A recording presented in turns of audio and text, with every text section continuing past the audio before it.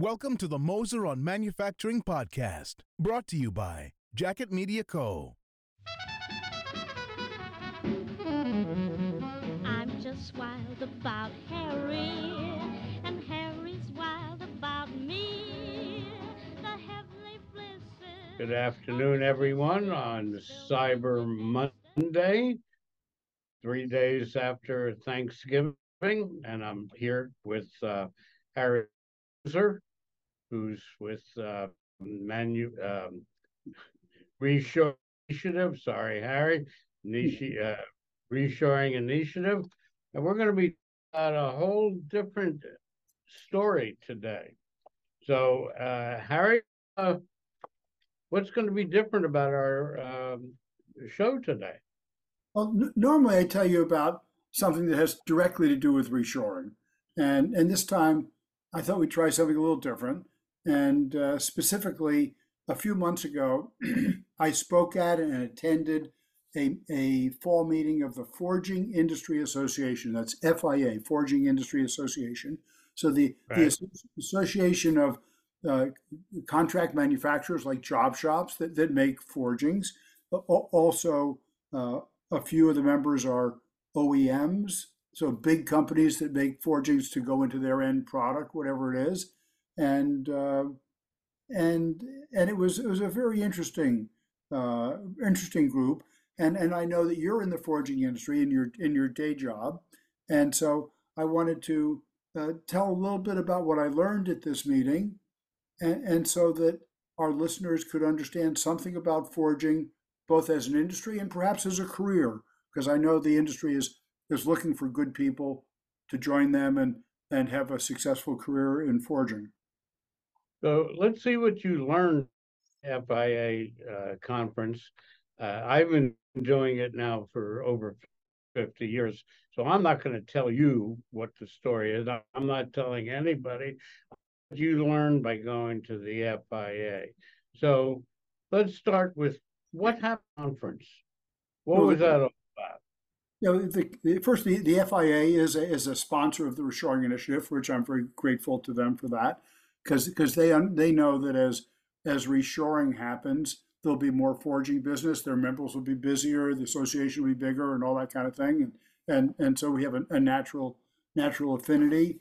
Had this conference on September 25 to 27. So that's about 2 months ago.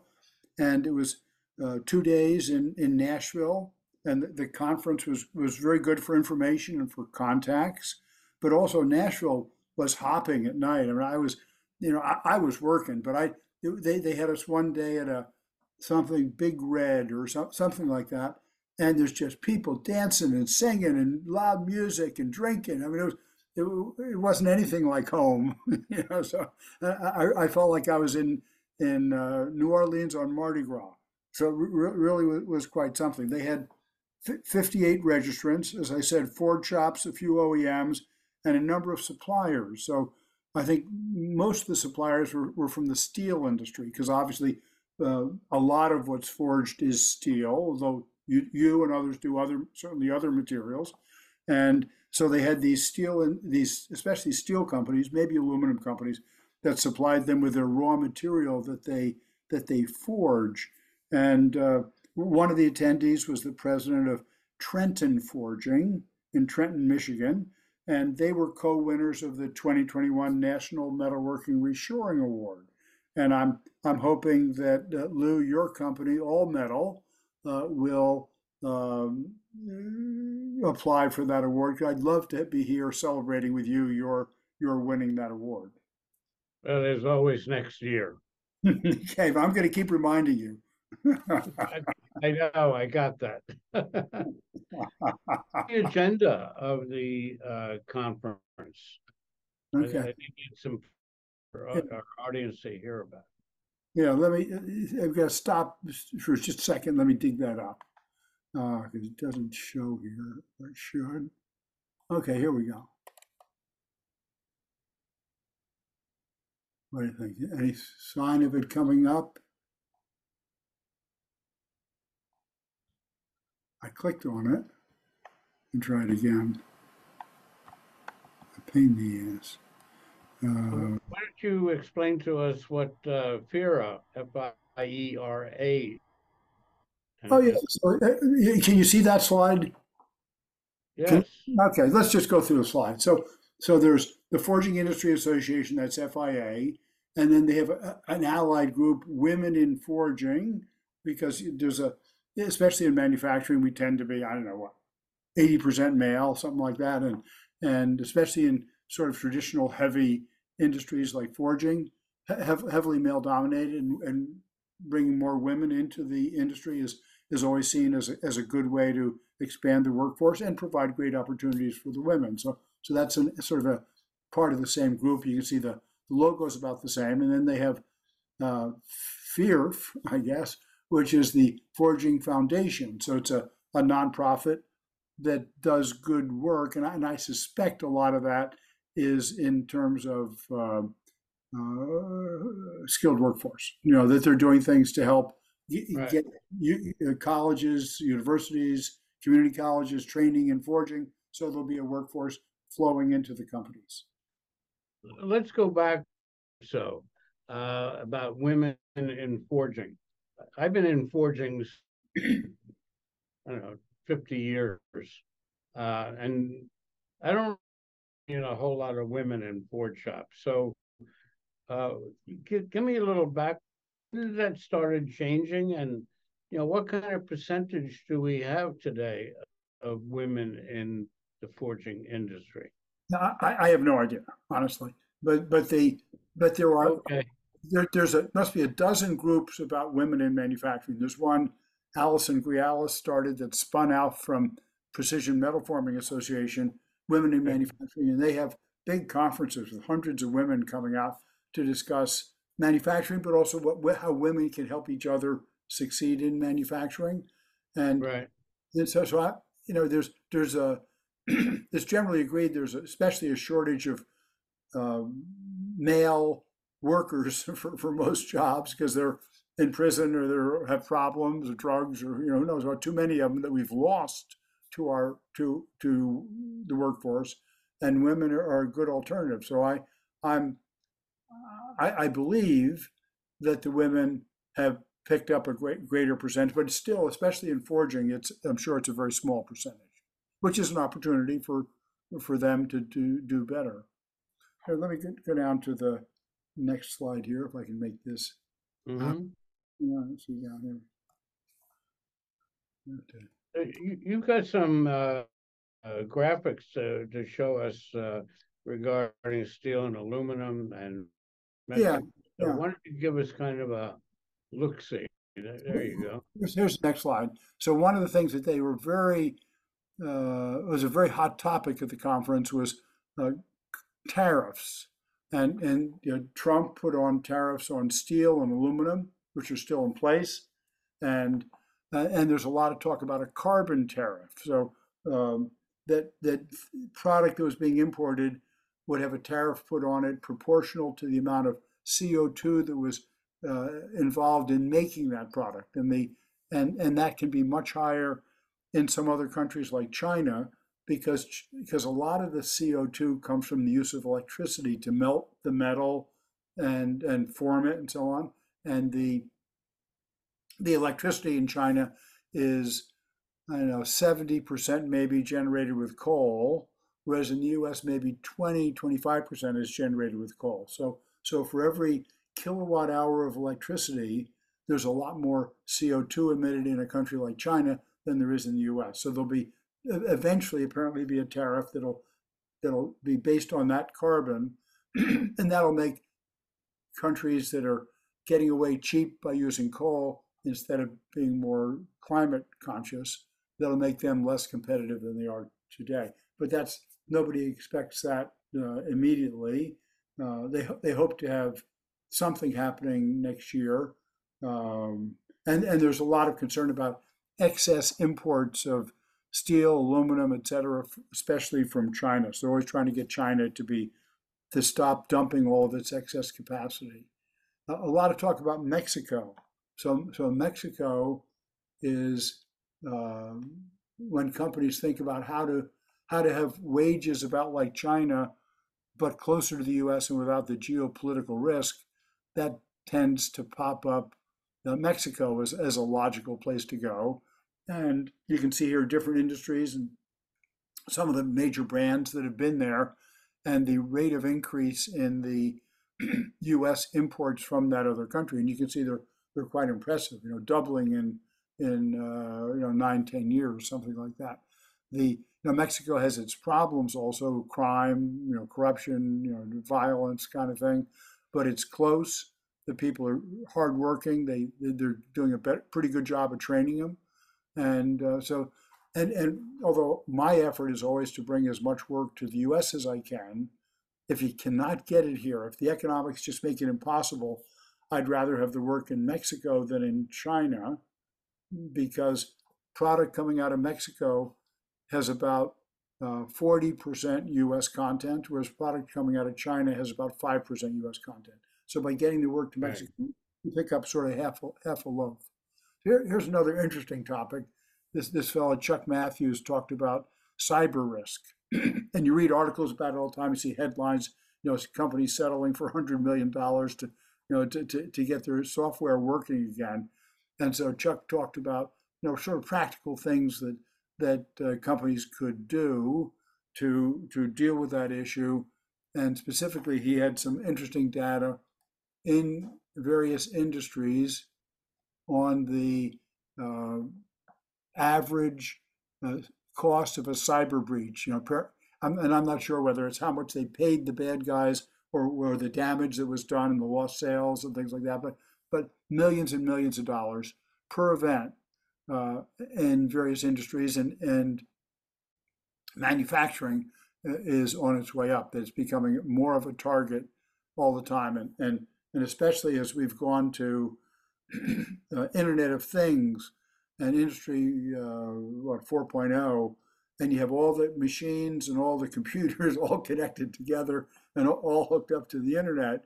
Now you've created a possible great gateway for the bad guys to get in and create either safety issues or shut down your equipment, and then you've got to figure out how to get it all going again. So it can be a long time, a lot of money. So as a result of hearing this presentation, I went out and bought software for my laptop that would be better than the normal software and would help to keep me from being attacked. There was a lady who talked about skilled workforce and recruitment and so on, a very hot topic. And she said what she says here. It's if your employees are not engaged, or if they are engaged, if they're working with somebody they like, then it takes a big pay increase to get them. Whereas if they're not engaged, you can get them for almost nothing, almost no increase over what they're making. So a strong emphasis on keeping the workforce working together as a team, seeing benefit of working together, and as a result, you have happier people, and they're much more likely to stay with you. The same lady, I think, presented this: be a leader worth following. And her theory was be you, be present. She says be unexpected. I'm not sure what that means. I guess it means not boring, but I think it makes sense. I had a boss. I used to work at National Acme Gridley screw machines, so big machine tools. And I reported to the president, and his theory was that a good leader, that people will follow a leader who they believe it is in their interest to follow. So if they think if I'm their leader, and if they think I'm going to lead them to the promised land, and the company's going to make lots of money, and they're going to get promoted, and they're going to get bonuses, then I'm a good leader, and they're going to follow me. Whereas if they think I'm leading them over the cliff, then I'm not a good leader. Just maybe a slightly different perspective on this, but right. If people believe you're taking them to where they want to go and where something's going to be good for them, I think that's a good measure of leadership. During the conference, did they go into? I mean, we have a lot of people listening did they go at all into the various forging processes? Excuse me. And is that something you can address, or you want to share that? Forging processes, are you saying, or forging customer Forging industry? process. Okay, you know more about that. I was going to ask you about that because Oh, because okay. you're Well, you've been doing it for 50 years, and I've been talking about it for half an hour. Yeah, so you I don't know. These hands haven't done a whole lot of forging, but that being said, the forging process um, is multiple, and we have what they call open die forgings, which is and clear that there's no die, and that there is a forging hammer that will forge a particular shape, and you're moving the part until you get a near shape that you will ultimately be able to machine into a final part. The biggest part, or one of the biggest parts of the industry, are the seamless rolled rings, uh, yeah. So which is, let me go back to the open die. Would that be yeah, in fact similar to the blacksmith? yeah, Very similar to this blacksmith. He's got a piece of metal he's holding, and with a tongs of some kind, and he's got a hammer and it's hot, and he's pounding it with a standard tool to get it into the shape he wants it to be. And that's so functionally that's similar to open die. Is that fair? that's correct. That is, and going back to rings, there are two ways to produce a ring. One is where it's basically almost an open die, where you forge a slug of material, punch a hole, and then forge until you get to a near shape. However, the more efficient is what they call a seamless rolled ring, where they have a roll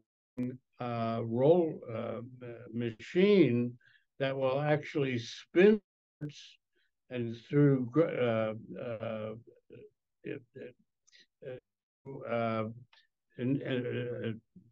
the force of energy going out can make these parts round and have a grain flow and better grain direction than you might as an open die forging. So, for example, the gear industry is very big in using seamless rolled, where you get the proper grain and you get the proper grains and so on to make it a stronger, more efficient product used in machinery, transportation, so on, where you need high strength and sustainability of a product. So those are two of the major components with regards to forgings.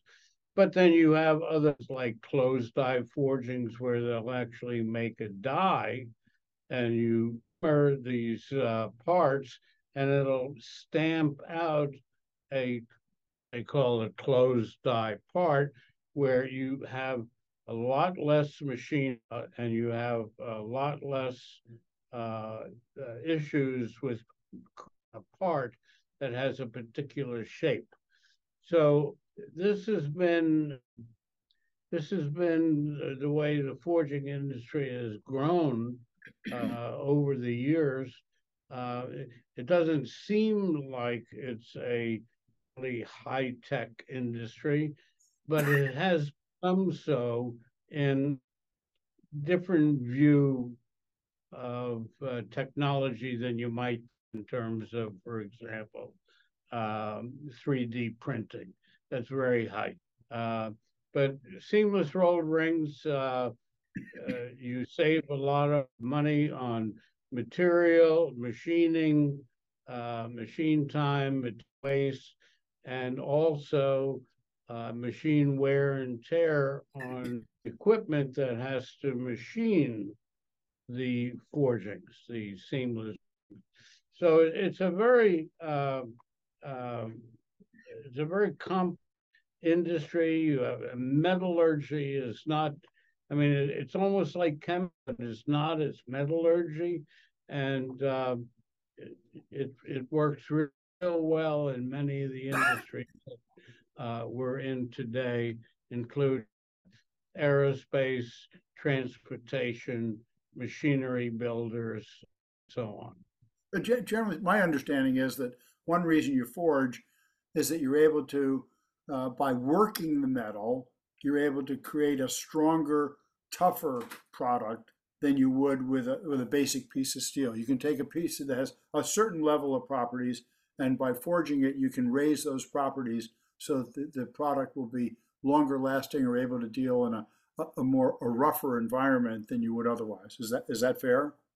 Absolutely, absolutely.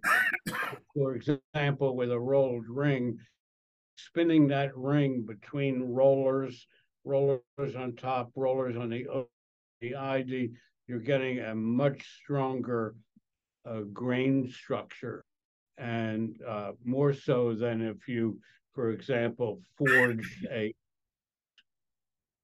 and then punched a hole and cut the corners and so on, going only in one direction. This you have a circumventional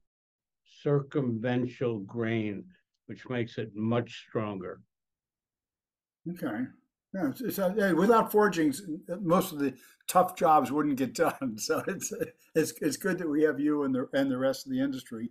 How tell me?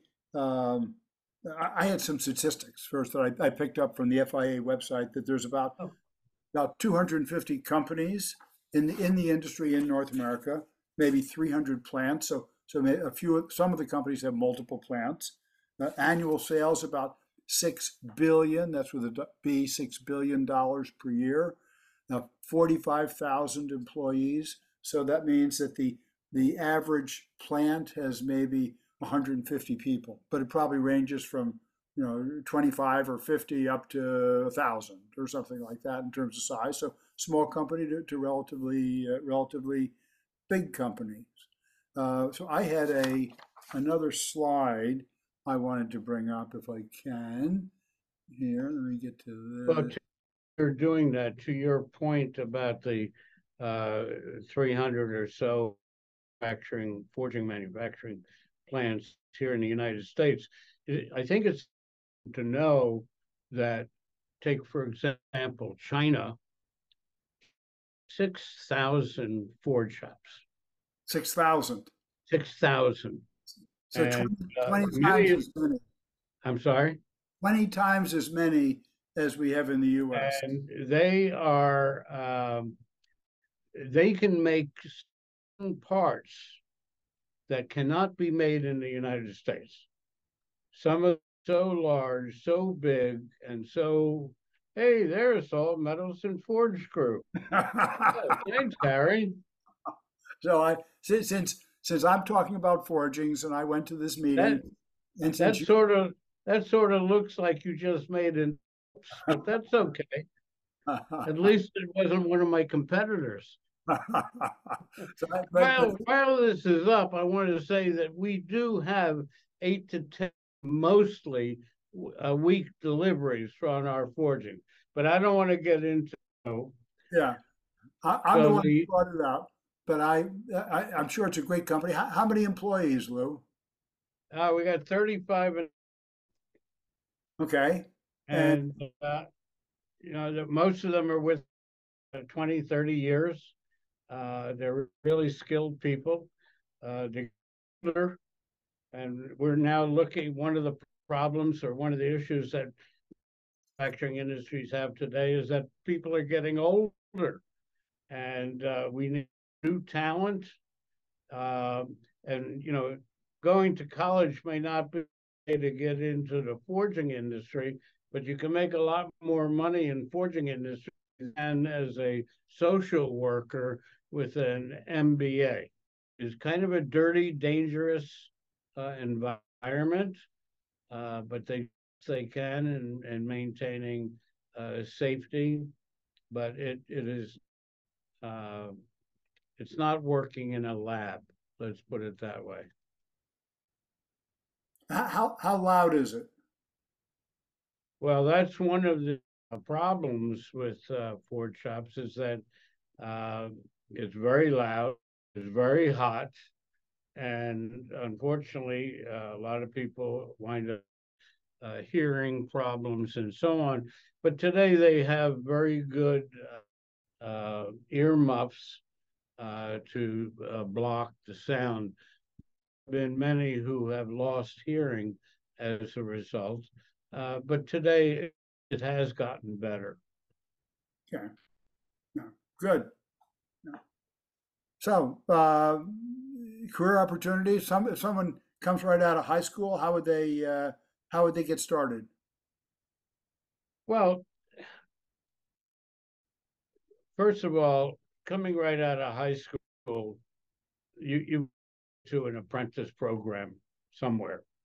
Uh, going to going to is wonderful, but you're going to wind up owing $1,000 a year, and a lot of the universities, your ROI on investment in a college is no more than 20% of the cost of the college. So going into manufacturing, and Tim Grady, who's a co-host on my show, we talk a lot about the fact that um, you need to um, you need to understand the value going into the manufacturing workplace. And uh, when you go into manufacturing workplace and you do an apprenticeship, you might be in an apprenticeship for 2 years or 3 years or 5 years. You're going to be making a lot of money, and I'll give you one of my favorite ones. Not a, underwater sea diver Well, taking a welder. taking a welder, an underwater welder, after 5 years is going to be making $100,000 a year, plus health care, plus pension, plus vacations, and so there's a lot of money to be made in manufacturing today. And one of the big components that are needed to give students the drive to go into manufacturing, the uh, the adult parents need to have a better understanding of the value of their little Johnny going into manufacturing. And Susie, I'm sorry. and also Susie or Joan. Now the women should have to think about it too. Oh, I'm sorry, Joan. I forgot about Joan. Uh, they have a lot of money and they deserve it. Uh, they may not last a whole lifetime doing it, but they will have good pensions, will have good health care, and so on. And Tim Grady and myself have been pushing and promoting this idea for quite a not quite as long as reshoring. Okay. So I think we've had an interesting discussion. The forging industry is an important part of America. America couldn't exist as a country and as a military, et cetera, without forging. So it's absolutely essential. It's been a good career for Lou, and it sounds like for his employees, it's been very profitable and very rewarding for them. It's exciting to make things. You be responsible for making something real you can physically see and hold in your hand, something tangible, and there's a definite need there for workers. You know, for example, high school graduates or others who don't know what they want to do and they're a bit older to apply to the industry, and I encourage them to do so because manufacturing is a great place. Well, one of the really big points of forgings is that it's really a significant industry in regards to security and defense of our country. Absolutely. It's really big. Yeah, without forgings, without steel, without machining, we'd be gone in a week. That's about right. Right. So we enjoy the fact that it's a very stable industry, and that it's something that's really very necessary. So, Harry, no, what else you got for us? that's what I've got this time. We'll come up with something different for next time, but I thought this was interesting to try. This is great, and I'm really thrilled that you got my ad up there. That's all of you take down the phone number and the steelboard.com, and just remember about that. How about 8 to 10? They left the word mostly because it's 8 to 10 weeks. So give us a holler if you need a product. We'll be happy to help you out. Harry, this is really great. And for all the people that are listening, make sure that you click the button and the like button and so on and so forth. So that you can come back next week. And Harry, it's been a pleasure as always. And we'll see you next month. Next month, yeah. So are we still recording? We are, and I'm going to say, Inara, we're about to shut down.